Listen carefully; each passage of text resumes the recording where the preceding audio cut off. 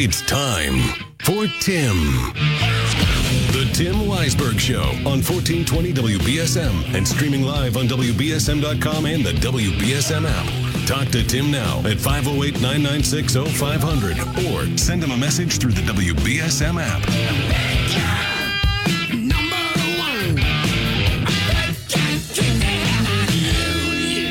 And now, WBSM's big gun, Tim Weisberg.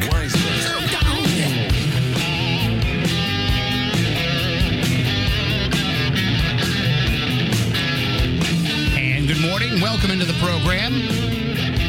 Happy Thursday to you. Hope it's starting off well, and we've got a lot we can talk about today. Of course, tonight will be the City Council meeting where they will vote whether or not to put that question on the ballot regarding rent stabilization, which, again, I want to reiterate because the conversation went in a different direction yesterday after the program.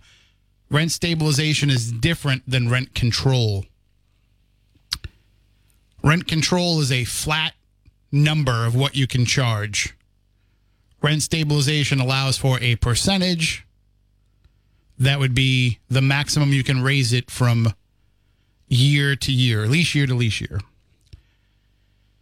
And I heard all kinds of rhetoric yesterday about how, we can thank the illegal immigrants for this. No. We can thank the train for this. No. It comes down to one thing. Landlords are charging these prices because they can. And I'm not talking about those who have had to raise rents because they're paying more in taxes, the water bill went up, paying more in insurance, making up for the loss of revenue during COVID. All of those things are serious and legitimate factors as to why rents may need to go up. We're talking about the people who are raising rents 100% lease year over lease year. Oh, you were paying $1,000? Well, hey, just so you know, 90 days notice, when you re-sign your lease, you'll be paying $2,000. Why? Why do I have to pay double? Well, because if you don't, I've got 3 other people that are willing to take your apartment and pay that amount.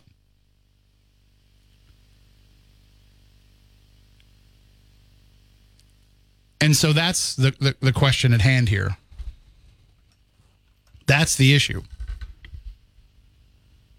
And yeah, housing stock has an effect on what the price can be. Obviously, it's worth more if there's a limited amount. But I also wonder if there isn't going to be, not a crash, but a reset in a year or two when the folks who get into these apartments quickly find that because they said, okay, well, I can afford $2,000 a month, but then next year the landlord wants $3,000. Well, who's going to come in and move in at that price? But anyway, we talked a lot yesterday about it from, kind of from the renter's perspective. And coming up on the 10 o'clock hour, we'll be joined by a New Bedford landlord, Lisa White, who she's run for office before. And she owns multiple properties in the city. And we'll talk with her about some of the things from the landlord's perspective. And we'll talk about some of the challenges that they've been facing. And, of course, we'll talk with you at 508-996-0500. Not the only topic for the day, but certainly something that I want to make sure that we presented the other side of it and got some of the information from the landlord's perspective. So, and I wanted Lisa to join me yesterday, but she was busy with jury duty. So couldn't take the phone call yesterday. I went to go message her to say, hey, do you want to pop on the show? And I saw the post that said she had jury duty, and I was like, okay, not today. But thankfully, she didn't get seated, so she can join us coming up in the next hour. 508-996-0500. Good morning. You're on WBSM. Good morning, Tim. How you doing this morning? Good. How are you? Good. I spoke earlier with Phil regarding this issue, and there's a very important piece that seems to be missing regarding what the proposal is from Councilor Barrows, and that is establishing by ordinance the base number. As you explained, rent control and stabilization are 2 different things. And the stabilization aspect, if it were to pass, then it offers a percentage and a cap on what a landlord can charge. in the event that this moves forward without that base, which should be established now prior to the petition and everything else, then landlords are going to be looking at this as an open invitation to jack up the rent, okay, before the stabilization law goes through, if it goes through, so that the base number that they'll be working off of at 10 or 20% increase limit, if you will, would be based on what, not the number that I'm paying, for example. Say my landlord raises my rent this week $1,000. Then his base is $1,725. I pay $7.25. If he doesn't do anything and the base is established today, then he can only go 10 or 20% on my $7.25. So it would be an open invitation for all landlords at this point in time, if there's no established base, to increase that base number now. And that's the problem with the way this thing has been rolled out. I will compliment Councilor Barrows on his effort on Councilor Burgo. Councilor Burgo on the effort to, try to alleviate some of the zoning regarding in-law apartments and stuff like that. I think that's a good idea. But the way this stabilization is being rolled out, I think it's a mistake at the present time. Well, one thing that I would say is and Councilor Burgo talked with Marcus about there being incentives, that maybe that there's certain factors that landlords who live in a building can charge a different rate and all these kind of things. I think one of the things they could look at is they could look at what the rent already is for that landlord. And, not in each specific case, but they could say, okay, well, if you're getting this amount of money for this amount of square footage, you can only go up this amount. If you were getting this much for this much, you can go up this amount. So maybe the landlord that does jack the price up now can only raise it 5%, while a landlord who didn't do that can raise it 20 or 30%. Yeah, but you see that this open end, this backdoor situation right now, as they try to unroll this with a ballot question, is a signal to the landlords, and that's why this part of it has to be plugged up as soon as possible.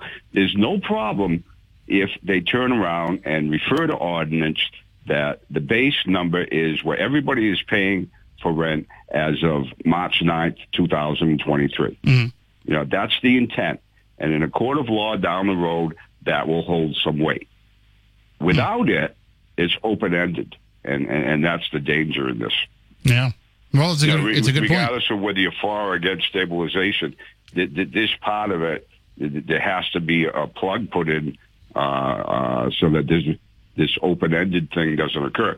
And the other thing is, if you're a landlord and you own multiple properties, by that I mean anywhere between 10 and 100 pieces of property, and there are landlords in town that have that, and they do this for a business, they're going to jump all over this immediately.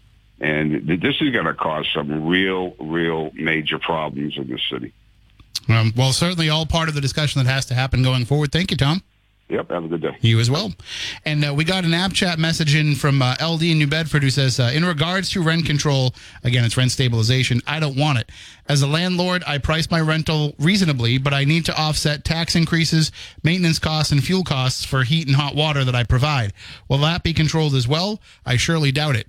And I think that is a viable thing to bring up as part of the conversation for the landlords to say, well, if you want to have rent stabilization, we would like some property tax and water bill reassurances. And I think those are the heat, sorry, LD, but that's, out of the control of the city council. They don't have anything to do with that. So, but the things that they can control is the water rate, the sewer rate, the tax rate. So if they can make some assurances to landlords about, if we're going to cap this in terms of rental, we're also going to cap this in terms of where those taxes may go. That's a conversation I think can happen. I don't know if that can be something that they could do with confidence, because of you don't know what's going to happen, and you can't run the risk of having the city not have enough tax revenue, unless you're going to start to get into like, okay, well, we're going to offer this for rental properties and we're going to charge people who aren't rental properties a different amount. I mean, there's a lot to be unpacked with it. And I think that that's part of this conversation. I'm sure that Councilor Burgo and the co-sponsors of the bill, Councilor Gomes and Council President Morad, are already having conversations like this. I'm sure that once the council approves it to be a ballot question tonight, because it seems like that's going to be the case, they'll start having conversations about it. But really, I don't know how much of that is going to be in effect before the vote happens. If I were them, I would have the exact plan that I want to lay out if we go forward with it, ready to go by the time the ballot question comes around. I think the residents would be more likely to vote for it if they know what that plan would be. To just say, do you want us to look into this? Would not necessarily be the best plan of action. But again, I don't know if in the amount of time that they have, they would be able to get all that together and be able to bring together all the different sides to be able to talk it out to see if it is palpable for both sides. 508-996-0500. You are next on WBSM. Yes, I have a question regarding rent control. Mm-hmm. Okay, the average person that the money comes out of their pocket to pay the difference. What happens to these people that are on Section 8 that they pay a certain amount according to their income, 30%? Well, I mean, that's not necessarily the real number. Just to be clear, that's just something that was thrown around as a possible number. Okay, but I mean to say, who pays? Do they get a rent increase? So that's something that I don't think... It doesn't come out of their pocket. The government puts in... I don't think that was discussed. I don't know if that came up. I don't remember hearing it as part of the discussion, and I don't remember reading it in Marcus's article. So it's worth, finding out from Councilor Burgo if he's taken that into account as part of this plan. But I think most people will tell you that the folks who have the subsidized housing are already paying a higher rent than the average renter pays. I don't think so. I mean, I see landlords that charge $4,000. It goes according to your income. Now, if a person that's collecting, say, like Social Security, or they're disabled or something, they're on Section 8. Their rent does not go up. So they have some controls already built into it, is what you're saying? Yes, but it doesn't come out of their pocket. This is what I'm saying. The government's got to put in who's the government. Well, then that makes sense then for them to have those controls already in place. Well, I don't think it's fair, actually. Well, so you're paying at both ends. You're paying at both ends. Like, I pay so much. Now, the person next door to me maybe on Section 8. I don't know. So it's like I'm paying the government to supplement them. But they already have caps in place of how much that will go? Is that already in existence? They're paying much less than I am. They're not paying $1,000 a month for rent. They're paying like maybe. But my question is, does a person that is on Section 8, does that program already have a cap of what the landlord can charge? I don't think so. Yeah, I don't know. I was just asking. Goes up. That's a good question to throw out to the audience. I mean, yeah, I'm sure somebody will know the answer to it. I know the government picks up the government picks up the access. It doesn't come out of their pocket. Well, we'll find out. I mean, I would assume that if they are not already capped, they would be subject to the same cap as anybody else. And you're right. Maybe that would mean that they would have to pay, whatever that cap is, they would have to contribute that portion. But we'll find out from Councilor Burgo how he plans to address that portion of it. And when is he coming on? I don't know. I don't think he's available during the day. But I will. I'll send him a message and ask him if he can clarify it. And is Barry going on vacation? Is Tom Hodgson? No, next week Phil will be on vacation, and Tom Hodgson will be in for him. Oh, okay. I had told someone that Hodgson was filling in for Barry. No, he'll be on 6 to 9 every morning next week. Okay. All right. Have a good week. Good day. Thank you. 508-996-0500. I got a few minutes to take some more calls. You are next on WBSM. Hey, good morning, Tim. How are you? Hey, I think this is a horrible idea as a landlord myself, because not all landlords are price gougers. And, this is going to affect the landlords like myself who price out their apartments reasonably. Because I don't think so. I don't think so, because you're already doing it to the point where you probably wouldn't even be going over the cap percentage of where it would be, so it wouldn't affect you at all. Correct, but you have to think long term. See, where my head goes is like, wow, what happens if property rates, continue to go up? It's not easy to own income property in the city of New Bedford, because you have to take a lot of things into account. One of the biggest things is like the monthly water bill, which is astronomical. If one of your tenants has a running toilet and they don't inform you, you're going to have a $500 water bill, as I did a few months back. And that's beyond your control. So you have to kind of price that out accordingly. And, I like to stay on top of my stuff, but things such as a running toilet that you don't find out about, until a month later, those are budget breakers. Would you say then that, and again, the 30% number was just what was thrown out. I don't know if that's, the real number they would target. But let's just say that is the 30%. Do you feel like you have, with all of these extra factors, have you seen a 30% increase in cost year over year for yourself for any of your rentals? I mean, and if I was to add in maintenance and updates and things like that, because I like to keep up on stuff, yeah, I definitely would. I'm still in the hole because when I go into my properties, I renovate them. I like to have it so it's, so I don't have to think about them. Right. Put them nice, renovate everything, and just have.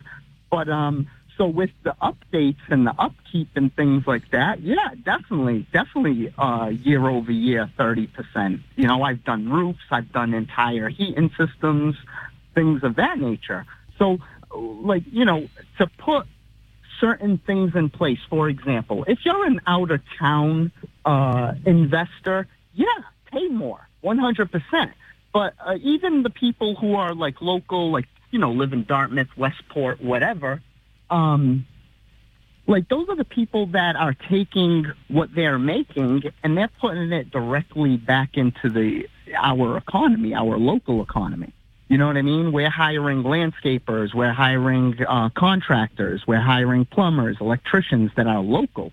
So that goes right back into our local economy.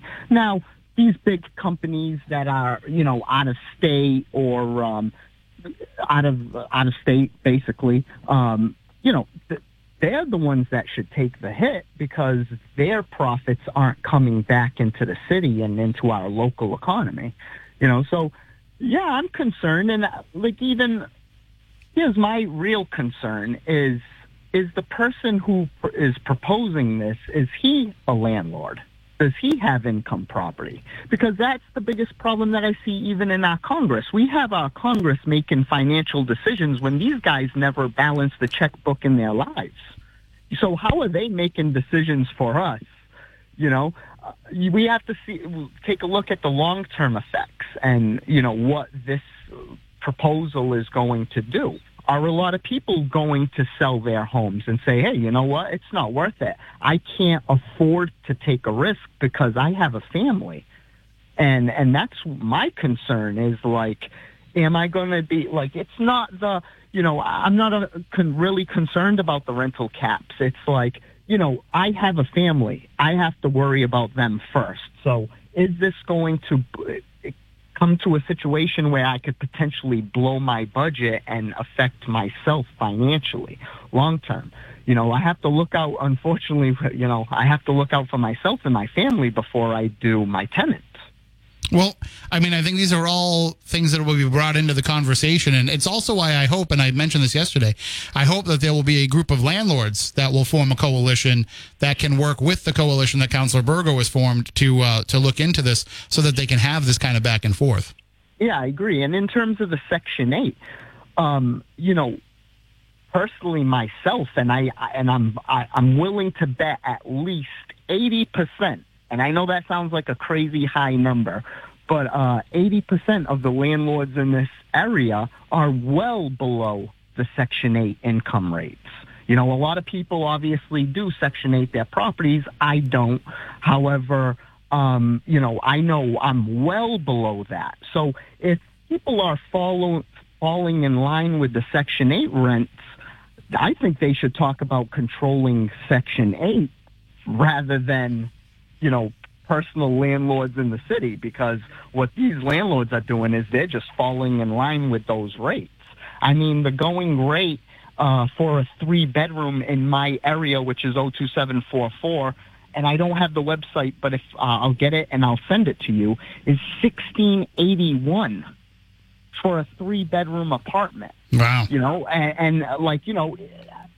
To me, that's craziness when, as a person who works in the city and knows what the incomes are, that's tough, so, I'm well below that. And, so that concerns me as well, is is this going to shock those mom and pop people that are just like, hey, I want to get out of this, or I need to raise my rents and get, that way when this does happen, I'm protected. That's my concern as well. Yeah, no, absolutely. And reach out to me and send me some info, because as we continue on with this discussion, I'd like to maybe have you even come in studio possibly and share these concerns. All good, man. I appreciate it. All right. Thank you. Have a good day. Thanks. Bye. I got to take a break. I am a little bit late for it, so we'll do that. And stay tuned. And also, as I mentioned, coming up in the 10 o'clock hour, we will have a landlord in the city join us, Lisa White, who not only owns multiple properties in the city, but lives in the city herself. And we'll talk with her about some of the issues that she sees as a result of this. And, of course, we can continue on with your phone calls. And this doesn't have to be the only topic of the day. There are, of course, some other things that we can discuss. I do want to tease a little something, though. Yesterday, well, I'll tell you when we come back, because I don't want to be too late for the break. But I got a chance to visit a place that I go to all the time yesterday, but with some cool new discoveries. So we'll talk about that when we return after a quick break. 1420 WB.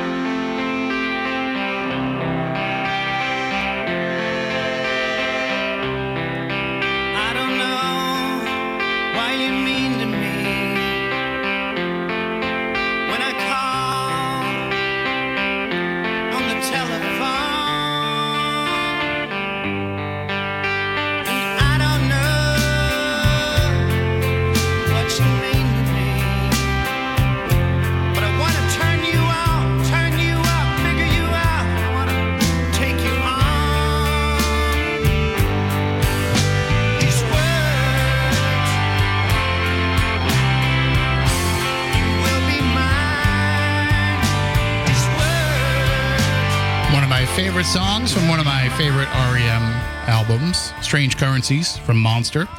So 508-996-0500, or hit us up on App Chat on the WBSM app. So I mentioned that yesterday I went somewhere that I've gone quite a bit over the years. I love going to like antique stores, especially the antique stores that are really, and again, I don't mean this as a slight to anybody, but the antique stores that are kind of like indoor flea markets, where they have booths where people put stuff for sale, and then you go and you pay at the counter, and or somebody just goes and does like estate cleanouts and things like that. And it's not like you're necessarily going in there and buying, top of the line antique things like this belongs in a museum, but instead I'm going to put it on my wall at home. No, I'm talking about the places where you find the stuff, the unique stuff that you're looking for. Remember how I said I was looking for a predicted TV? The place I went to yesterday had one. It's just probably going to be a little bit out of my price range. He's looking at maybe $1,000 for it. So I was hoping to pick one up for like $75, $50. But anyway, So it's the Buzzards Bay Antique Center, and it's housed in the building that used to be the Buzzards Bay Hotel. And they had a water leak a few weeks ago, and they had to pull down some of the drop ceiling panels to replace the leak. And they saw how beautiful the original tin ceiling of the Buzzards Bay Hotel looks underneath it. And so he said, you know what? I'm taking it all down. And he took down the drop ceiling, and he rediscovered the original tin roof and the crown molding and everything. So I went over there to check it all out.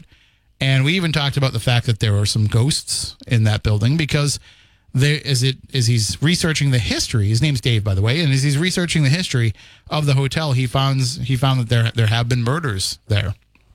So I was able to spend some time with him, and I'm writing up an article that we'll have at WBSM.com and on the app, where you can see that beautiful tin ceiling and get some of the interesting and unique history of that hotel. But it's that kind of stuff that I love, that history has been hidden in plain sight for how long, and now it gets resurrected. And I'm hoping that I get to go back over there. I go there all the time, but he had talked about bringing me to the second and the third floor, where all the 19 rooms of the Buzzards Bay Hotel still exist.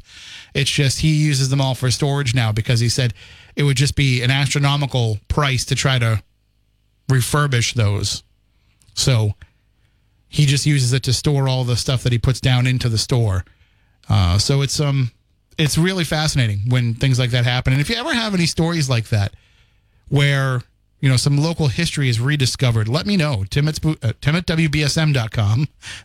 Tim at SpookySouthCoast.com works too. It's the same email, but Tim at WBSM.com, or you can send me an app chat message, because I like featuring those kind of things, because it is interesting when you discover these little bits of history that are all around us. So looking forward to finishing off that story, hopefully today, and having it up there for you to check out. And I also took some photos of it, and I took some photos from around the store, so you can see it for yourself. Also, one other thing that I wanted to mention, as we start turning, the calendar here, and we start getting into the warmer months and all of the activities that go on here. Like, Fairhaven does their free historical walking tours.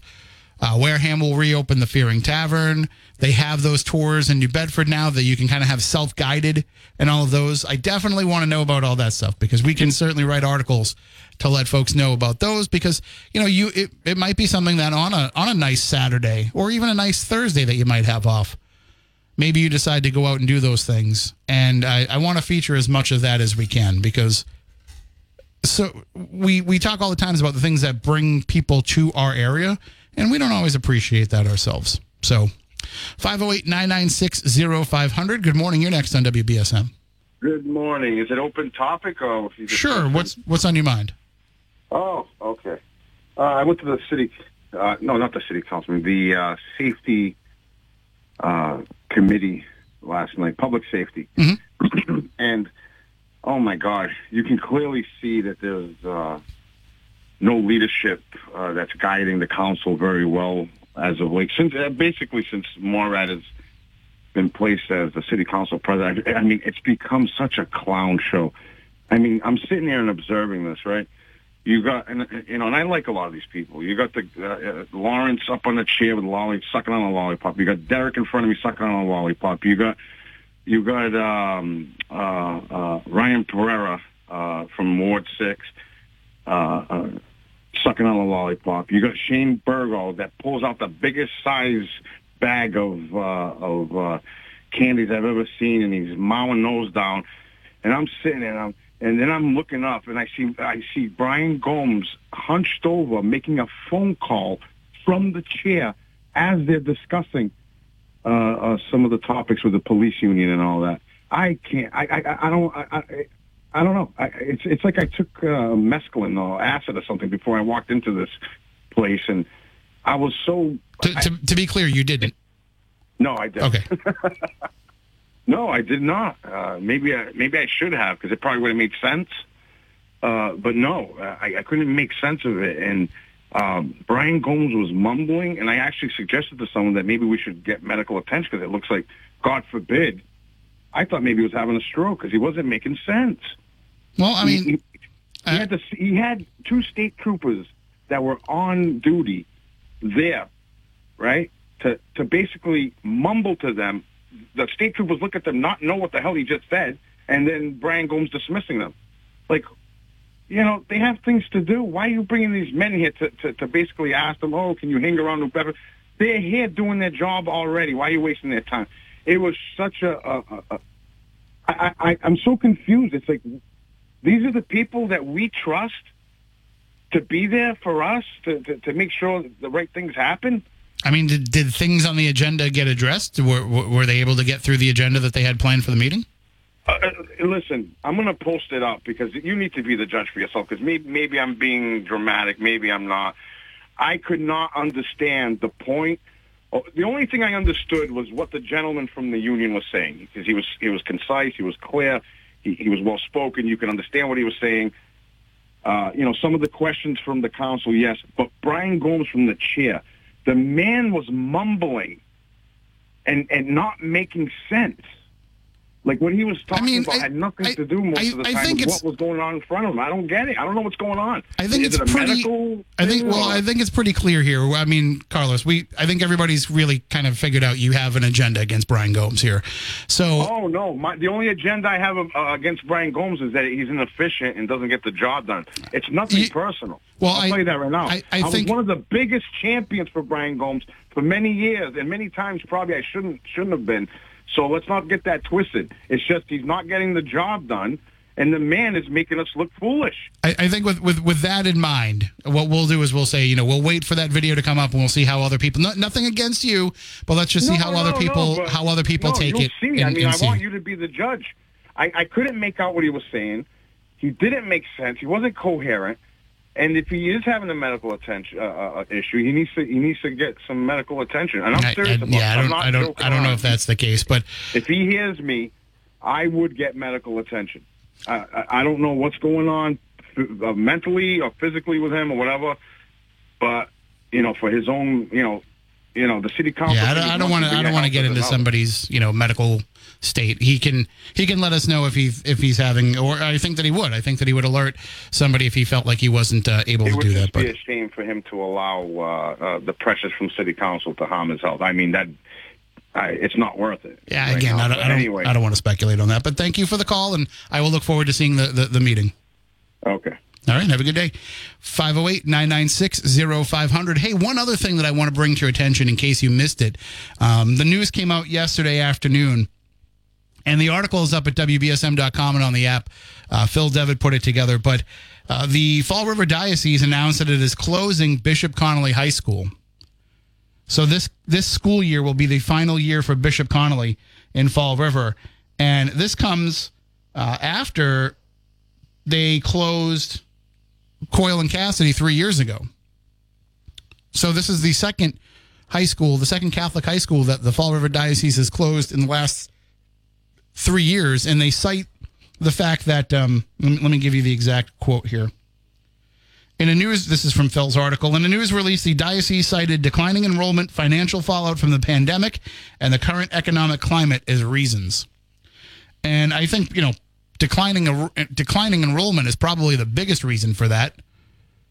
Because if the school had the numbers of students that wanted to go there, they would probably be able to find a way to get the resources. But declining enrollment, when you say, well, we don't have enough students to warrant the need for Coyle and Cassidy and for Bishop Connolly. As far as I know, I don't think Bishop Stang is having any enrollment issues. So I don't think that school is in danger. So I don't know. What does this mean? Does it mean that they have to consolidate some of this?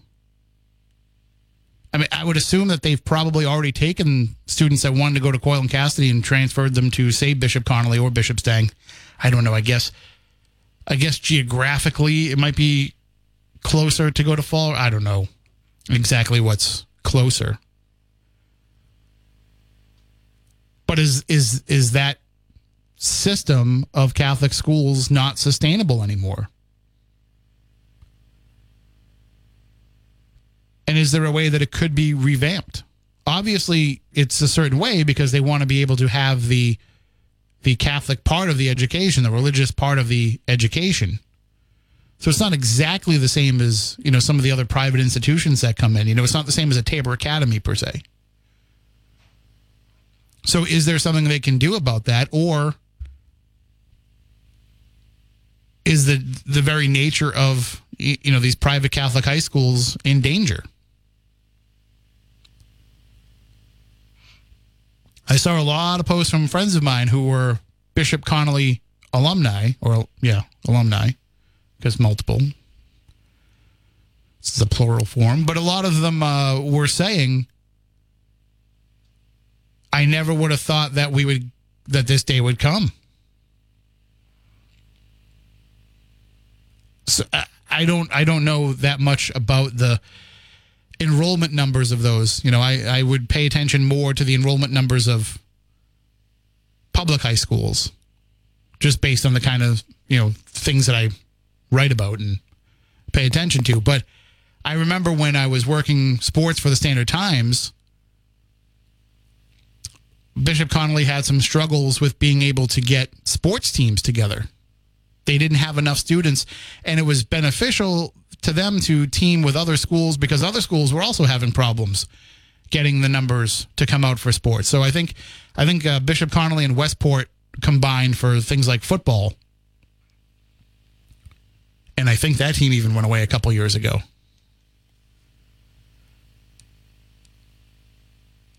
So where are the kids going? Are they going just to the public schools? And what happens to those students that wanted that education now? Can they go to Bishop Stang, or is that school at capacity?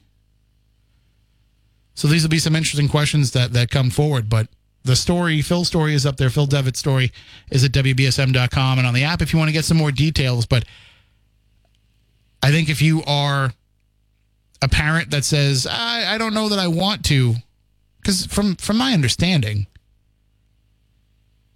and somebody can correct me if I'm wrong, you don't have to be Catholic to go to a Catholic school, but you just have to accept that there will be Catholic education as part of it. Maybe I'm wrong. So I'm sure there are some parents who put their kids in those schools, not so much for the religious education, but because they wanted them to be in a good quality private school. So what will those parents do? Anyway, 508-996-0500. I have to take a break. We'll be back in a few. 1420 W. Now we have Councilor at Large Brian Gomes, who wants to call in to respond to those claims made in the previous caller. Good morning, sir. How are you? Good morning, Tim. How are you? I'm doing all right. Thank you for the opportunity. Anytime. Just felt that I had to call in, and in our discussions, myself and you, I told you that I will defend myself every time somebody tries to do what they're doing. And I've become a target. You're exactly right. You have two callers that all they do is target me and the council president. Some of the distraction that's going on in the city council chambers is unbelievable. Maybe you ought to come down and sit there and see how grown adults act while they're at city council.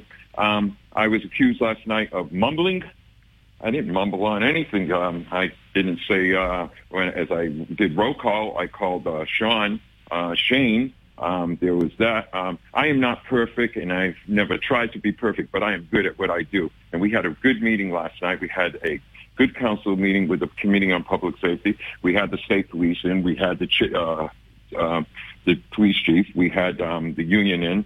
And the reason why that meeting was called was on the motion a couple of weeks ago so that we can start addressing this issue of the man and women power within our police department. Mm-hmm. Since we have done that, since we have taken that action to have yesterday's meeting, if most astute people follow along, you started to see action come right out of the administration, $5,000 bonus. Right away. We're going to do that. Now we're doing a special training on Saturday. I have no problem with that. That's the action that should be taken. But I don't believe anything was happening until we started addressing the issue. The union started addressing the issue. We are supposed to respond to the needs of the city, and that's what I did. We had a good meeting last night. We had Sergeant Fay in and Lieutenant Fitzgerald from the state police. What I was looking for was that guaranteed continued good working relationship, and that the state police continue to come in our city, just as they do in Boston, they do in Brockton, they do in other cities, that they come in, giving us the assistance when they can, and us assisting them, seeing that we are short the manpower that we are. And I don't want to get... Sorry, go ahead. Go ahead.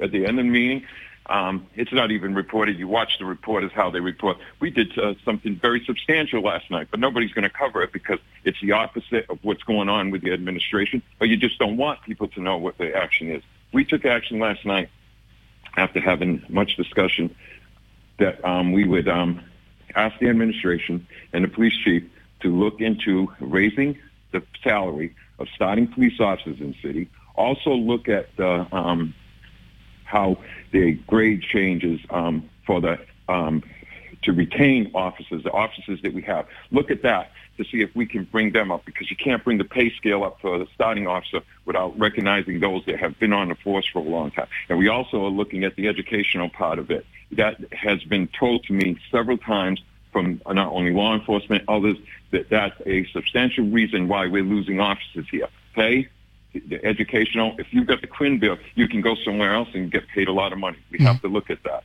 and just trying to retain. So I thought we had a good meeting. I thought the action that the city council took last night is a good one and an affirmative. Let the administration know we want to help in any way we can. This is not a matter that can be solved overnight. It's going to take some time, and we have to work at it, because what we're leaving is men and women in jeopardy and the people of the city, and I'm not about to allow that. So that's what we did last night. We'll continue to work like that. We have a great relationship with state police, New Bedford Police Chief, and our police union, and we'll continue to do that. But as far as I don't want to give this too much credence, but and of course your personal health is your own issues, but there's nothing going on with you health wise that you need to report to anybody. If there was something that needed to be reported, I would report it to my doctor and my family. And if it was that bad, you see what situation we're in because of accusations. I have to answer about medical. No, you don't have to at all. Medical. You don't have to at all. But I want to give you that opportunity. I'm going to answer it. No, I will answer it. There's nothing wrong with me, and there was nothing wrong with last night. What's happening now, Tim, I want to tell you, is we've got some distractions going on in the city council. We're going to find some way of taking some action. We've got people coming in, and I'm not going to name names because they like to kick my name around, but bringing in posters, calling me a lapdog to Linda Morad. There's a lot to that poster that's being placed up there. Sick and tired of the personal attacks. You can attack me, but you have to realize that you attack councilors. We have family. We have friends. This is affecting a lot. And I don't appreciate it. I don't appreciate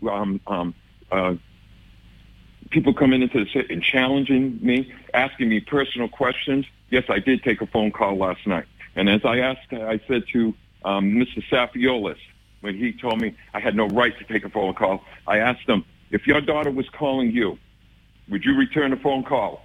His exact answer was no, and mine was yes, because I will. My family comes before anything, and I will answer the phone. Then this man challenges me to show him my phone that was my daughter.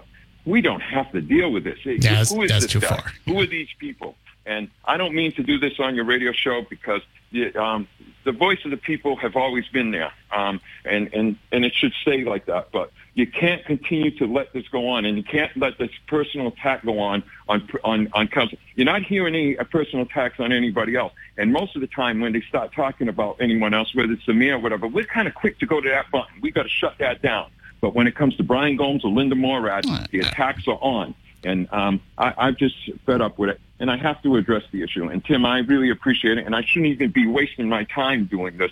But I have to because the accusations that are made. I can tell you more accusations that your previous caller has made that he could be held accountable. But what we're going to do is we're going to start looking into, number one, who runs New Bedford Live, who owns New Bedford Live, because there's a stage to all of this, and we'll figure it all out. Because again, I'm not going to continue to put up with this harassment. I've got a job to do. You're going to start getting on me for my physical health. What are you going to do next? What do you want to do next?